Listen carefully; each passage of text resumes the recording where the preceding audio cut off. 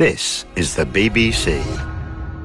This podcast is supported by advertising outside the UK. The 29th of July, 1981, Prince Charles marries Lady Diana Spencer. An 8-year-old boy watches the fairy tale unfold. An hour later, he's missing. Then, one day in 2020, a BBC reporter gets a call from a mysterious source. Vishal, the extraordinary true story of a boy who went missing while the world looked the other way. All lives are not treated the same. Listen to Vishal.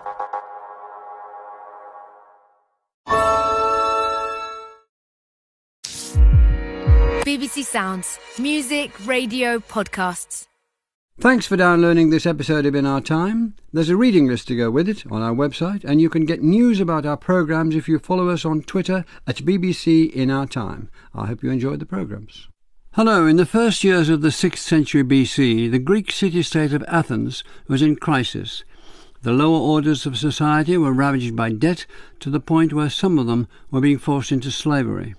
An oppressive law code mandated the death penalty for everything from murder to petty theft. There was a real danger that the city could fall into either tyranny or civil war. In 594 BC, a man named Solon was elected archon, or chief magistrate. He instituted a program of reforms that transformed Athens' political and legal systems, its society and economy, so that later generations referred to him as Solon the Lawgiver. Some see him as the father of Athenian democracy. With me to discuss Solon the Lawgiver are Hans van Wees, Grote Professor of Ancient History at University College London, William Allan, Professor of Greek and McConnell Laing Tutorial Fellow in Greek and Latin Languages and Literature at University College Oxford, and Melissa Laing, the class of 1943, Professor of Politics at Princeton University. Melissa Laing, we think Solon was born around 630 BC in Athens. What was Greece like at the time?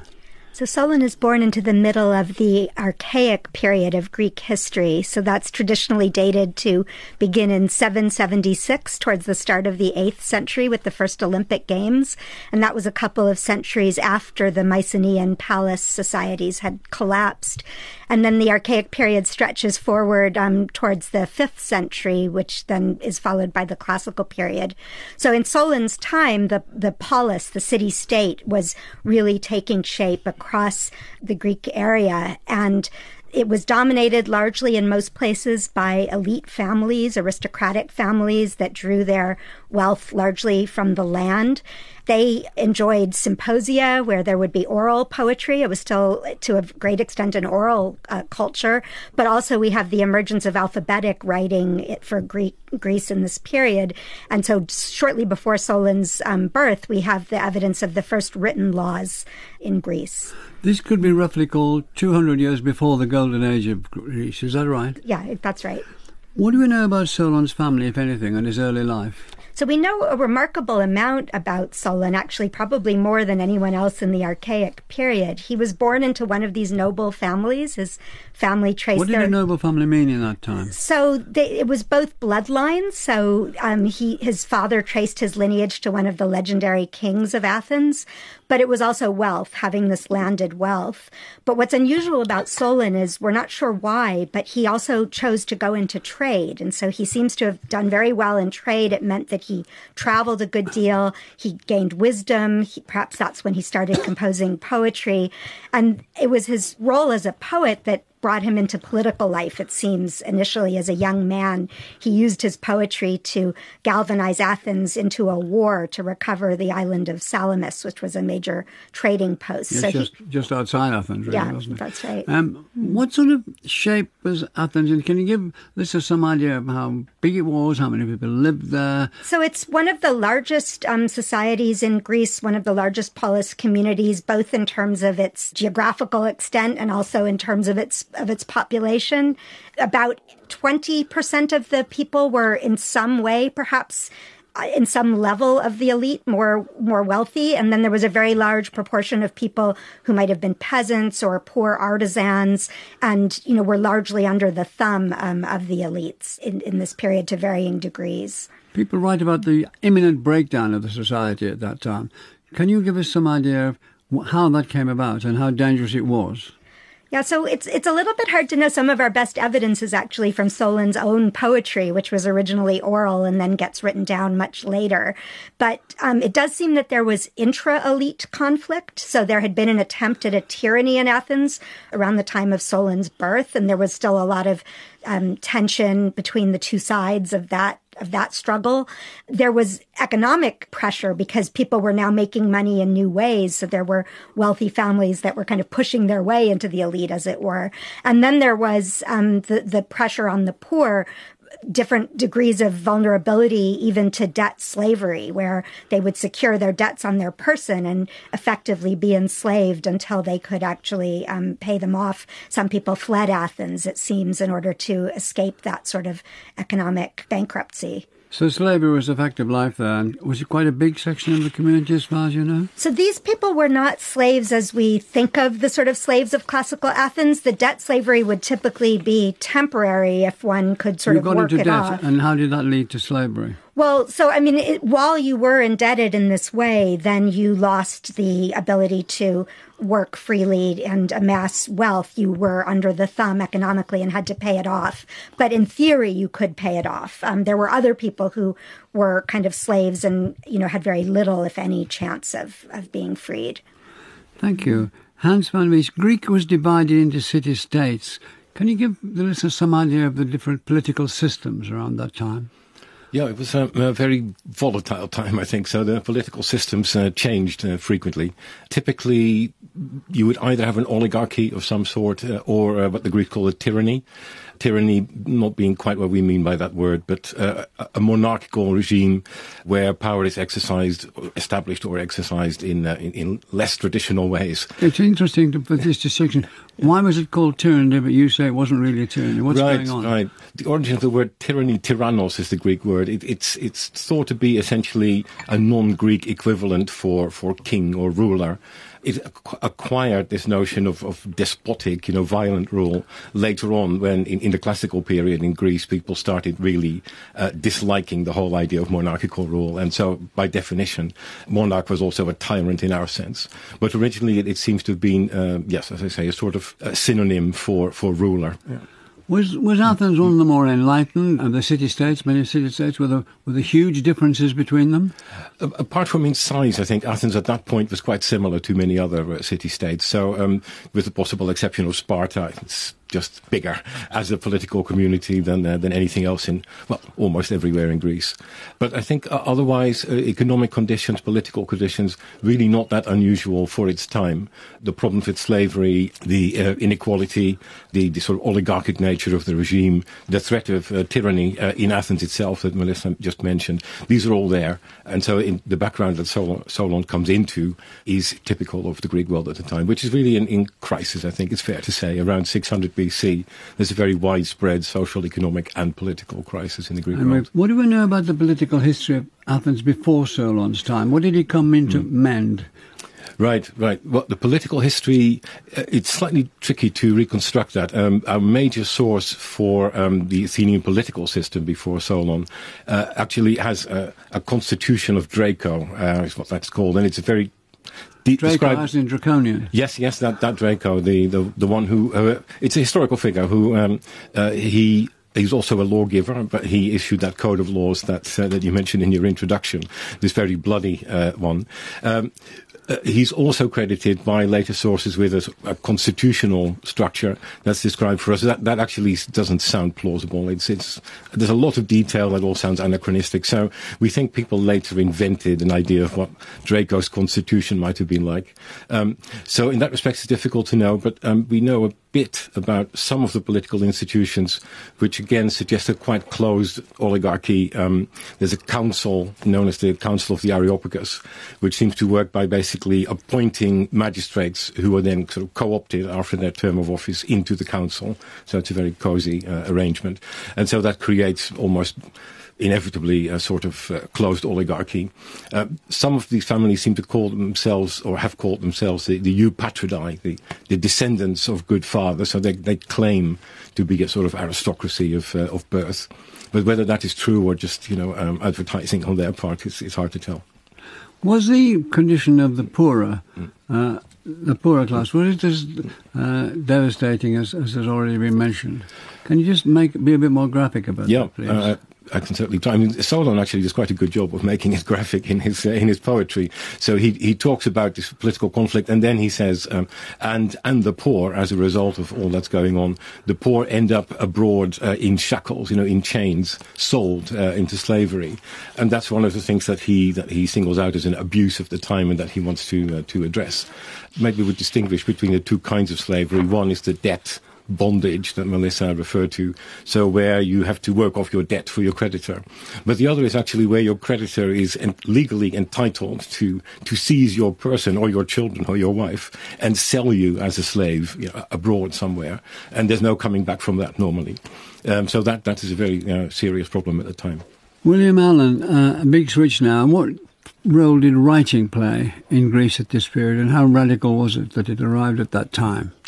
So writing was used for a variety of purposes. You have, for example, inscriptions on stone of important state documents, laws and decrees, so they'd be publicly visible and a permanent record of the community's decisions.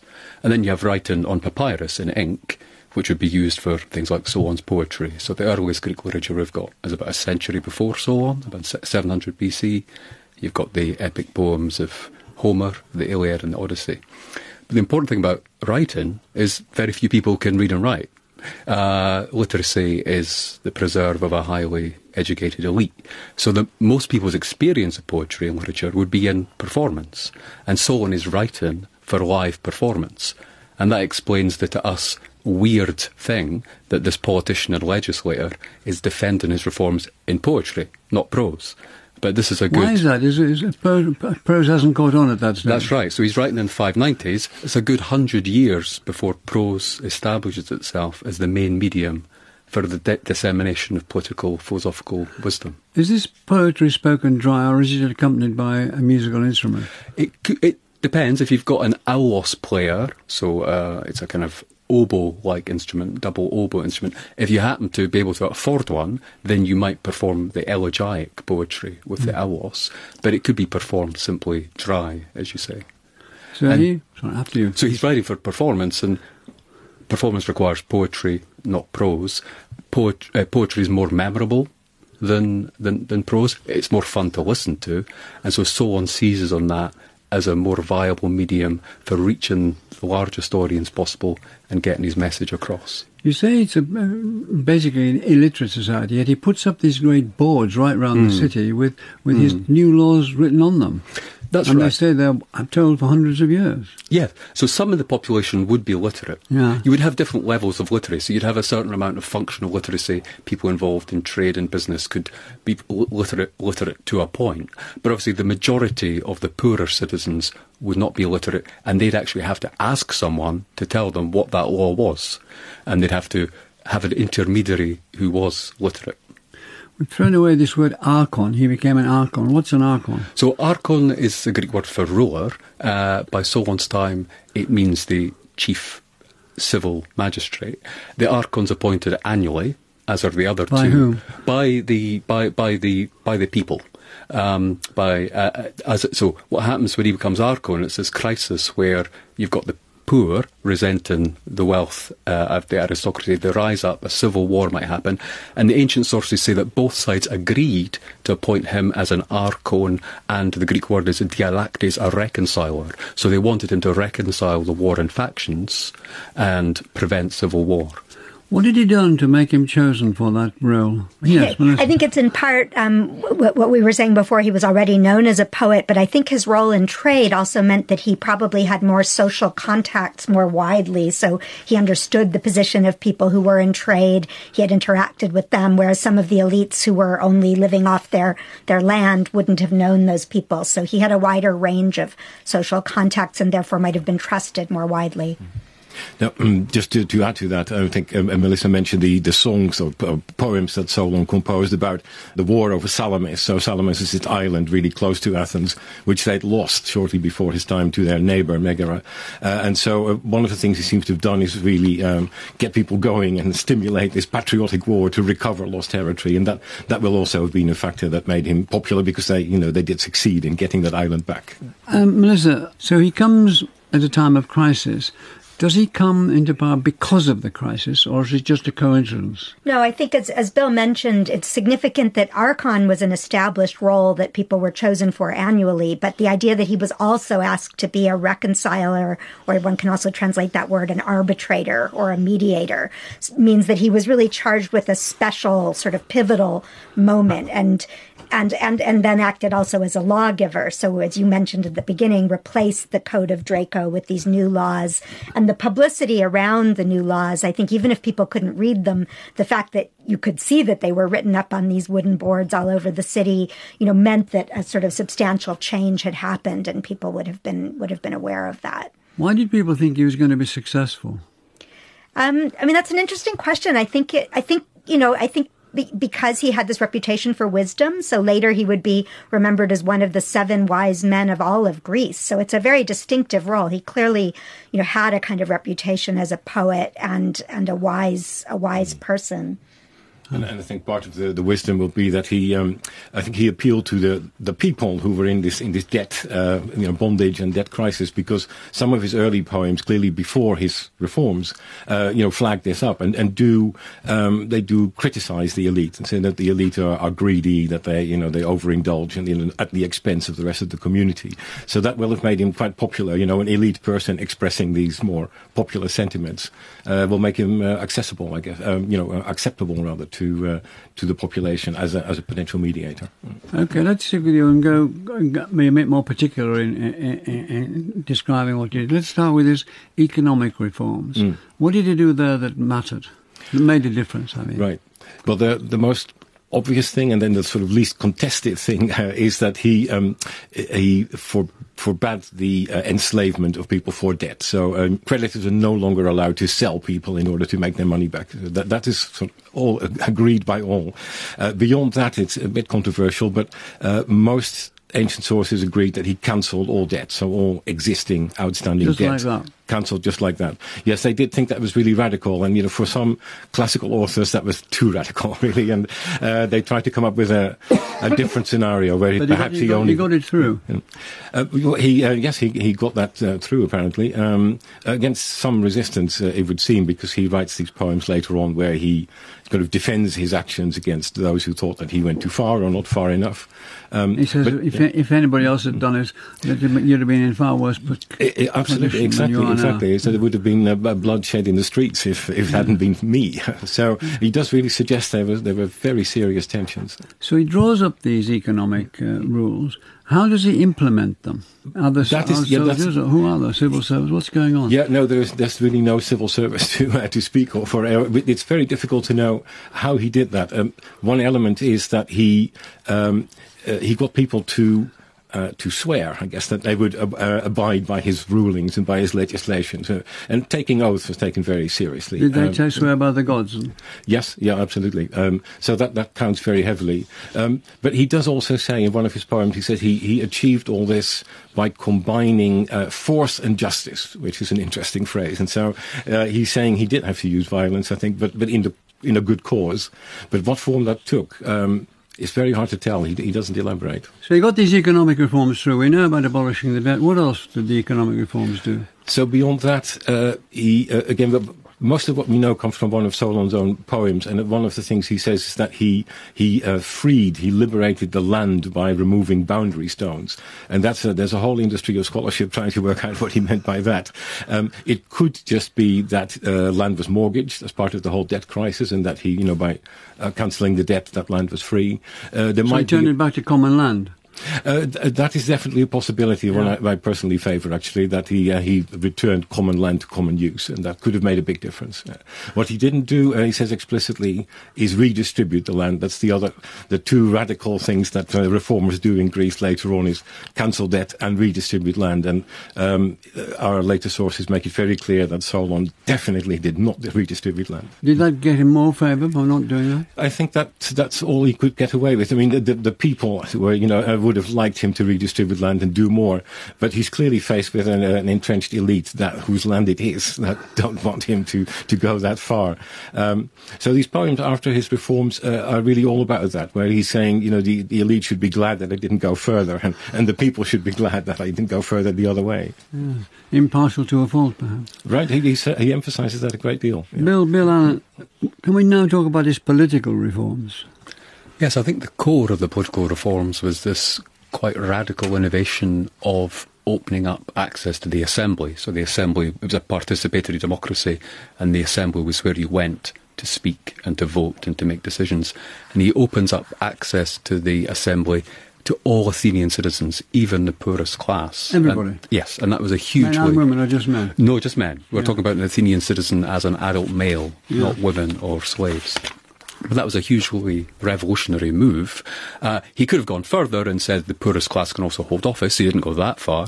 But by granting them access to the assembly, he's really at the start of this hugely influential idea that dominates democratic thought, until today, which is that every citizen matters. Doesn't matter how rich you are, how poor you are, whether you own land and property or not.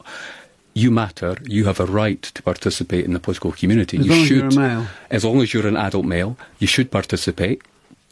And you cannot be sold into slavery. You are a free citizen.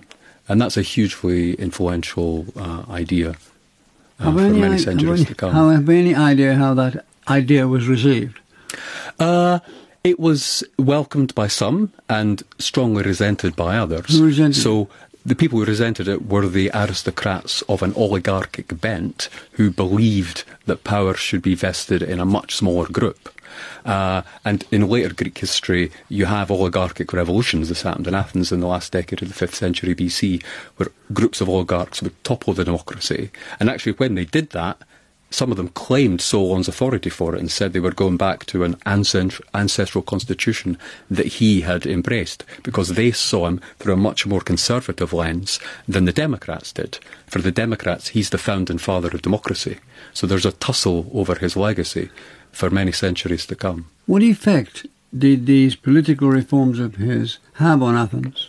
Well, in the short term, they stave off civil war, but in the medium term, it's kind of in vain, because, as we've already alluded to, the tyranny rises, and you've got Athens dominated for 50 years by the tyrant Pisistratus and his sons, until they're kicked out in 510 BC, and then a guy called Cleisthenes comes along in 508 and 507, who's the second most important figure after Solon, arguably more important, but he institutes what we think of as the classical form of Athenian democracy that goes even further. So what happens that's different? You have even more encouragement for poor citizens to participate. So you have people being paid to serve on the jury, being paid to attend the assembly, even poorer farmers. Melissa, let's switch to the law now. What did he do to the legal system? We've talked a little bit about politics. Now let's talk a little more about the legal system. So the Solon laws got stuck in there, didn't they? Yes. And what? Yeah, so he's known as a poet and as a lawgiver. As we've mentioned in his laws, there are dozens of them, and they survive written up on these boards for centuries and remain part of the Athenian law code. So some of the other legal reforms go in the same direction of giving more power to the people. So, for example, allowing popular courts to hear appeals from decisions of the more elite magistrates, also giving any citizen the right to bring a public lawsuit in the interest of the city-state. Was this happening anywhere else in Greece? No, this is really distinctive of Athens and something that makes Solon stand out. There are lawgivers in a number of Greek cities around this time, but some of these particular reforms. Having said that, there were other laws that Solon borrows from other societies, even from Egypt. For example, he's said to have borrowed a law requiring every male citizen to declare the sources of their livelihood as a kind of economic law. And he reformed laws in a number of other areas to do with funerals, inheritance, immigration. So he fostered the immigration into Athens of skilled craftspersons. That was significant. He, on the other hand, banned agricultural exports except for olive oil, which also sort of fostered elements of the economy and trade. So, he was really, his reforms extended across the private and public domain. They were really significant in reshaping the society. Are we talking about somebody who took the public with him on these reforms? I mean, as far as we can tell, so, as was mentioned before, when you asked Hans how did he, ensure the success of his laws, one thing that he did was that he not only asked the people to swear as an oath, as was mentioned, but he also then said that he would leave Athens for 10 years. And this is a very significant thing that divides him from the tyrant, because the tyrannical figures, even if they were sometimes somewhat benevolent, they stayed and sort of maintained power in their own hands. Whereas Solon, as a lawgiver, kind of gives the laws and then says, I'm going to go away so that I can't personally benefit or profit from these laws. And you can have faith that they weren't made for my own interest. And I think that's very significant in enabling the laws to really bed down and remain in force. How rare was that, Hans? Very, I think, and Solon in several of his poems makes that point. He's very pleased with himself, I think, about that he had the strength of will to step away from tyranny. He claims that people wanted him to seize the tyranny, presumably the common people, as opposed to the elite. And again, he says that would have, that I could have done that, but I didn't, and that is a sign of restraint. And certainly all the other stories we hear about politics in Greece suggest that people would have indeed leapt at the opportunity to make themselves king, effectively, of their cities. So that is a remarkable thing, and I think it's probably one of the main reasons why Solon also got a reputation as one of the so-called seven sages, like these seven wise men of the Greek world. He was one of them, and I imagine it's not least because he, one of the few that's able, or maybe the only one that stepped away from tyranny. It is extraordinary, though, given the volatility that had preceded him, that he walked away for 10 years, more time, and they just put in the reforms. And did he come back and all was well in the garden?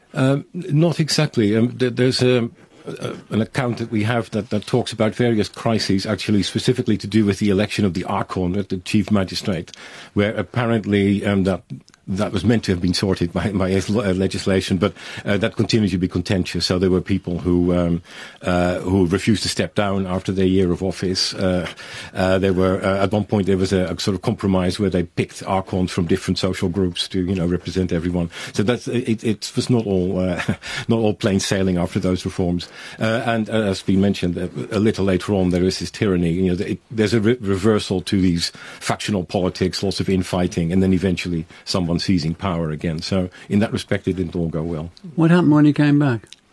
We're not really told, except that we're told that, and this is really 30 years or so after his reforms, that he saw this tyrant Pisistratus, who's been mentioned, emerging and warned people about that.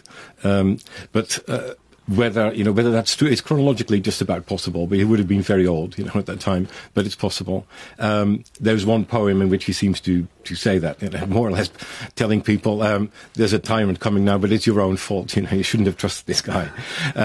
So that may have been one of his last poems, if it genuinely referred to Pisistratus.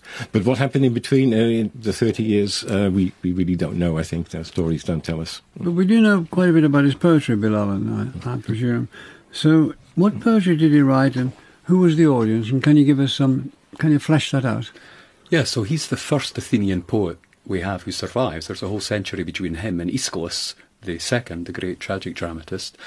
He writes on a variety of topics, so we have fragments on travel, on food, on homosexual desire, but it's mainly the political poetry that survived. That's partly because he's a great political poet, and also because the ancient sources are primarily interested in citing his poetry to prove his wisdom as a statesman.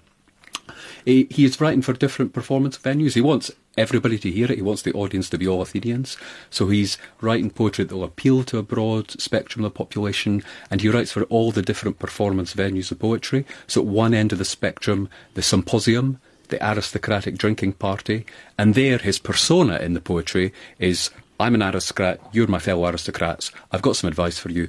Look, chaps, if you don't give up some of your power, some of your wealth, there's going to be an almighty revolution here. You might lose everything. Whereas the poetry he's writing for more public festivals, more egalitarian and open settings, he's addressing the poorer citizens as well, and he's boasting of the fact that he liberated them from slavery and debt. Yeah, it's not a bad thing to boast of, is it, yeah, really? That's right. And he also unusually revels in the fact that everybody hates him.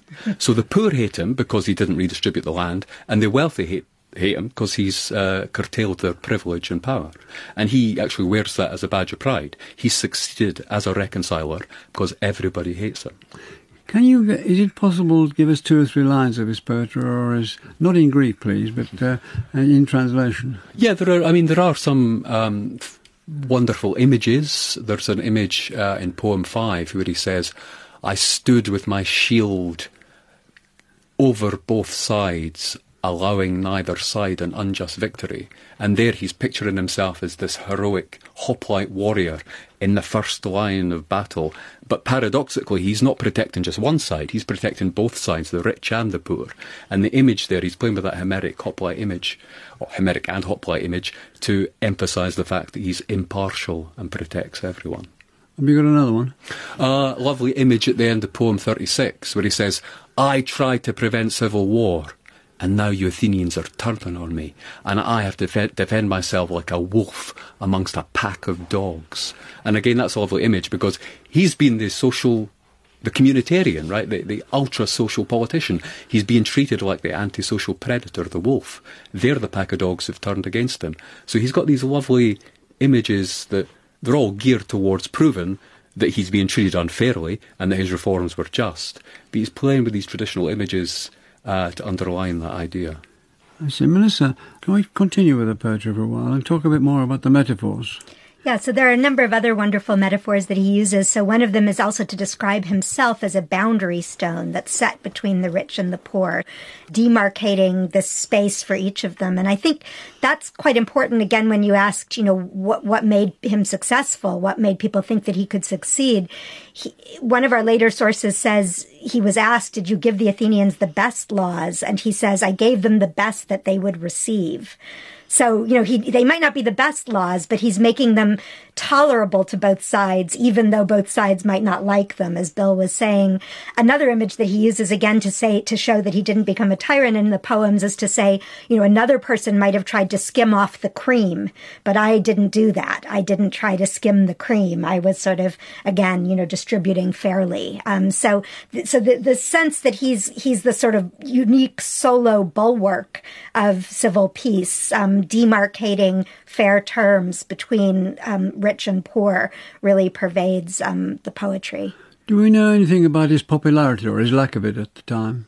At the time was he imposing these laws of his? Well, I think as we have to kind of infer from, on the one hand, the laws survive. So clearly, he does strike a balance that people are willing to live with. The images of himself as the wolf and so on, as Bill was saying, suggest that, there is opposition. The elite, his fellow elite, might see him as having sold them out in some way, but the poor feel he didn't go far enough. He didn't redistribute the land, as Hans was saying before. So, there seems to be both a sort of grudging acceptance in a way. Nobody loves him, but everyone's willing to accept him. And in a way, it's perhaps the opposite of the saying that all political careers end in failure. In a way, he ended in success, but a success that, no one kind of would have claimed for their own.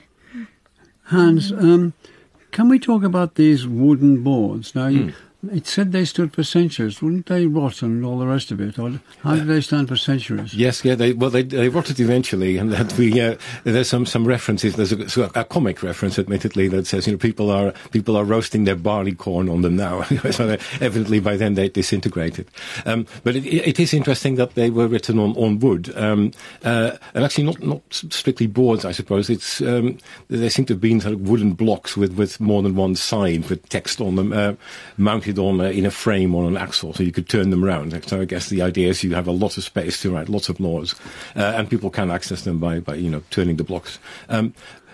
it is striking because I don't know of any parallel for that of Greek laws being specifically written on wood or on that format. But on the other hand, laws written on stone are actually pretty rare at this point still. I mean, that later on becomes a common thing. But the very earliest we know of from Crete are more or less the same generation, maybe, a generation earlier, where someone inscribed a law on a block of stone for permanence. And that becomes increasingly common, as I say. But perhaps for Solon's time, the wooden text, presumably white washed board with painted text on them, would have perhaps been the norm. And later on, Greeks still use that a lot for all kinds of public documents that needed to be advertised. Rather than put it on stone, you paint it on a board. And they were put on the Acropolis, and so to give them a degree of sanctity, I guess. But they were later moved, apparently, this is what we're told anyway, into the Agora, so down from the Acropolis into an even more public space. So yes, it is quite remarkable that they would last. Bill Allan, how successful are these reforms? Do we know? We do to some extent. So on the legal side, for example, his laws remained largely the foundation of the Athenian system for many centuries, many generations to come. When the Athenians recodified their laws at the end of the 5th century, so 403 BC, they're said to have kept the greater part of Solon's laws. And if you look at the surviving judicial speeches, about 100 of them from the 4th century, the orators and the plaintiffs are still referring to their legal system as the Solonos nomoi, the laws of Solon. So there's a remarkable durability there. On the political side, then, I think there's a big, as I mentioned, this key figure, Cleisthenes in 508 BC. Cleisthenes really is building on the institutions and the ideas that Solon first presented, these absolutely core democratic ideas that you must have equal access to the assembly and the law courts. And those two ideas, isonomia, equality before the law, equal access to the law, and demokratia, the power of the people, they're already there in Solon, and Cleisthenes gives them an extra boost and creates the classical form of democracy that we know. Right. So it was foundational in that sense for Athenian democracy. Absolutely, and he was literally worshipped as a hero. So he enjoyed hero cult right through antiquity. Hero cult means you sacrifice an animal, blood sacrifice, to the powerful dead. So he had hero cult shrines, and he was worshipped as a powerful ancestor who would still protect and guide Athens from beyond the grave. Melissa? So, well, two thoughts. I mean, one is I think that the idea that the people have a significant role of power is there in Solon, but the word demokratia is a 5th century word, so that comes later. But many later authors retroject it and think that Solon was already laying the foundation, kind of avant la lettre, of the democracy.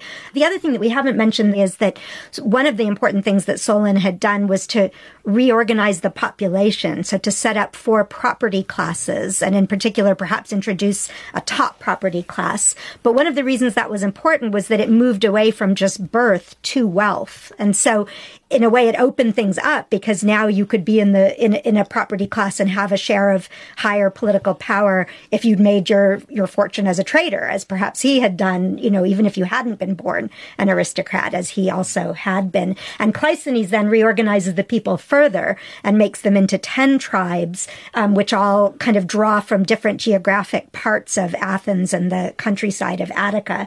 So that sort of organizing of the people to give them new affiliations, new identities, that's a very important part of kind of refounding the social identity as a lawgiver, both for Solon and then for what Cleisthenes also does. Hans? No, those property classes are really interesting and complex, but a lot hangs on them, I think, in that, as Melissa says, I mean, it is clear that they define access to political office by wealth and not by birth, so that's a big change. But actually how widely they allocate this, or how widely they share this power, it depends a lot on how you interpret these dividing lines, and about which we are told partly the names of these classes and partly the property qualification, in quantitative indication. And the latter, if you work it out, actually rather suggests that the property threshold was quite high. So maybe democratic certainly, but sort of a propertied elite democracy at this point, and that becomes wider only later. Do we have any direct evidence that as a result of his laws, Athens generally became, in the general sense, richer, more powerful, stronger, You're nodding away, Melissa. No, I mean, I think so. I think, as I mentioned, he really took an interest in the economic situation and immigration and exports and inheritance law. He reformed all of these things. And so, it's really from this period that Athens becomes really distinctive and different from other Greek poleis. And, within the next century, we really see its emergence to the point that it can, play a significant role alongside Sparta in leading the Greeks against the Persians in the early 5th century. And then we sort of really move into the heyday of the Athenian Empire after that. So Solon really is at the beginning of that rise of Athens over the next century or so. Does it make any sense, Bill, to talk of Solon's work as a cohesive ideology? Yes, from the point of view of subsequent generations of Athenians, there's more than one ideology, in the sense that the Democrats, if you ask a Democrat, he'll say, oh yeah, he's proto-democratic. If you ask a more conservative figure, they'll claim him as his own. But if you strip back those party politics, as it were, if you look at his words, the poetry that survived, then you can see a coherent body of thought, a coherent line, an ideology, if you like, which is built around these ideas of the community, the cohesion of the community, the idea that the wealth of the community should be for the benefit of all, that it should be used moderately, and that everyone matters. Everybody has a right to participate in the political community. And this continues. This is something he sets out. This is something he kicks into life, and on it goes for the next 2,500 years. Indeed. You're nodding. Yes, Melissa? Yes. I mean, I think one of the things that does change, though, again, is that we've been stressing that Solon was making a boundary and a kind of balance between the rich and the poor. The rich already had the power, and that he curbs them and gives a share to the poor. Once you get into the classical period of Athenian democracy, you could say the balance tips, really. And now most of the power is with the poor. That is the kratos of the demos, the demokratia. The poor's role in the juries, in the assembly, in the council is really decisive. And there's still some role for the elite, but the sort of balance of the power. So I think there is a kind of flip, but by even giving a share to the poor, he kind of opened that door that then eventually would lead to that tipping. Yeah. It doesn't quite mean that it really continues for 2,500 years in that so I had a little thing called the Roman Empire in the Middle Ages for intervene. But the important thing is the ideas behind Solon and also in later Greek philosophy are picked up again, certainly from the Renaissance onwards, and then really influence how people rethink democracy. And I guess it's only fair to say that modern democracy, being a representative rather than a direct democracy, is fundamentally different and probably has really different origins as well from Athenian democracy. But at the level of theory, political thought, there's definitely important continuities. Yeah. I mean, I would stress actually there's some important moments in Solon's work. The idea that the people can hold the magistrates to account, which is ascribed to him, at least in Aristotle's Politics. The idea that the people get to choose the highest office holders, even if they don't hold those offices themselves, and then can hold them to account. I think that's actually a fundamental idea that is continuous between ancient democracy and modern representative democracy, that accountability is something that actually both systems of democracy have in common. Well, thank you very much. Thanks to Melissa Laing, Hans van Wees and William Allan, and to our studio engineer Duncan Hannant. Next week, Virginia Woolf's groundbreaking work on criticism, A Room of One's Own. Thanks for listening. And the In Our Time podcast gets some extra time now with a few minutes of bonus material from Melvyn and his guests. What did we miss out, Melissa? No, it's an interesting question. I mean, I think we could say more about the very figure of the lawgiver, which is just a really interesting thing that emerges in Greece at this time. And it's an interesting way of thinking about politics, the idea that there's a lawgiver who had a purpose, a kind of set of values that they thought that the laws should embody. And to me, one of the things that's interesting is it's not that they invent the idea of law itself. Law seems to have kind of evolved. But at some kind of moment of crisis or a turning point, the lawgivers come in, they overhaul the laws, they look to laws of other societies as well. well. So it's not at all a parochial kind of role. Part of the wisdom that it requires is knowing about laws elsewhere. And they sort of lay this foundation for the values of society through laws, which then later generations can kind of look back to. So that is a kind of organizing trope of politics, I think, is something that Solon participates in and is really distinctive of Greece in this period. Hans, do you want to add? Yeah. One thing is I sort of thinking again about the significance of the franchise, the right to vote as opposed to the right to hold office, because our sources tell us mainly, almost exclusively really, about the right to hold office. And so, because we're used, when thinking about the history of democracy, to think so much in terms of the franchise, I think we assume, and we're really only assuming that this was a thing that Solon did, give everyone the vote. But if you think back to, for example, Homeric epics, assembly scenes in the Iliad or Odyssey, there's a general call, the herald goes out, people gather. It's not obvious that this is a limited body. It sounds as if the whole town is invited to come together. And now in there, they don't have a vote as such, but, there is a sort of sounding out of public opinion. So this idea that the whole community is at some level involved in public decision-making might be already there. And so whether Solon is actually giving people the vote as such, or rather formalizing the idea that the community should be involved, and then allowing them specifically, the point was made, to vote for magistrates who might previously have been picked by this ruling council, and that obviously would be a major transfer of power to the assembly. But maybe the idea of an assembly, that a popular assembly that votes, or even a council that votes, might not be entirely new, or as revolutionary as you might assume, because we have no positive evidence that it did exist before that. Was there any lawgiver before Solon who made as big a mark as he did? Well, so in Athens there's Draco. You mentioned he did make a mark, but only in a negative sense, that people thought his laws were much too severe. There's a couple of others that I mentioned. There's a Charondas who is mentioned of a Greek city in southern Italy. But there we only have, he was like Solon, reputed as a great thinker and wise person. But we don't get a good sense, I think, of what his laws were all about. But what about lawgivers in other civilizations? Yeah. Melissa?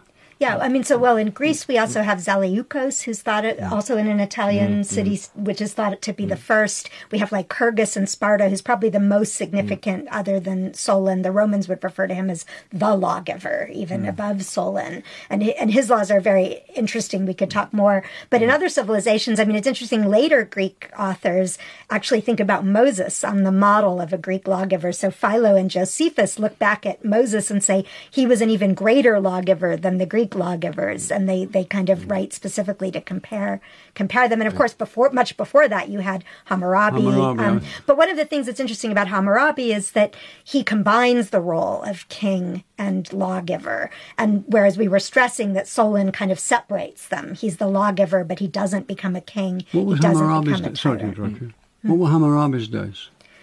So that's much earlier. I think 2200 BC. 1800. Yeah, 1800, right. Yeah. Well, he went quite a long way laying down his laws, didn't he? Yeah, no, absolutely. So that's very important. And I think those Near Eastern models, and the Greeks are aware that Egyptian and Near Eastern societies have more ancient political systems. They're very conscious of that fact. Bill? Yeah, on the legal side, I would say the sources stress, they do emphasise that he makes the system less harsh, less draconian, coming the generation after.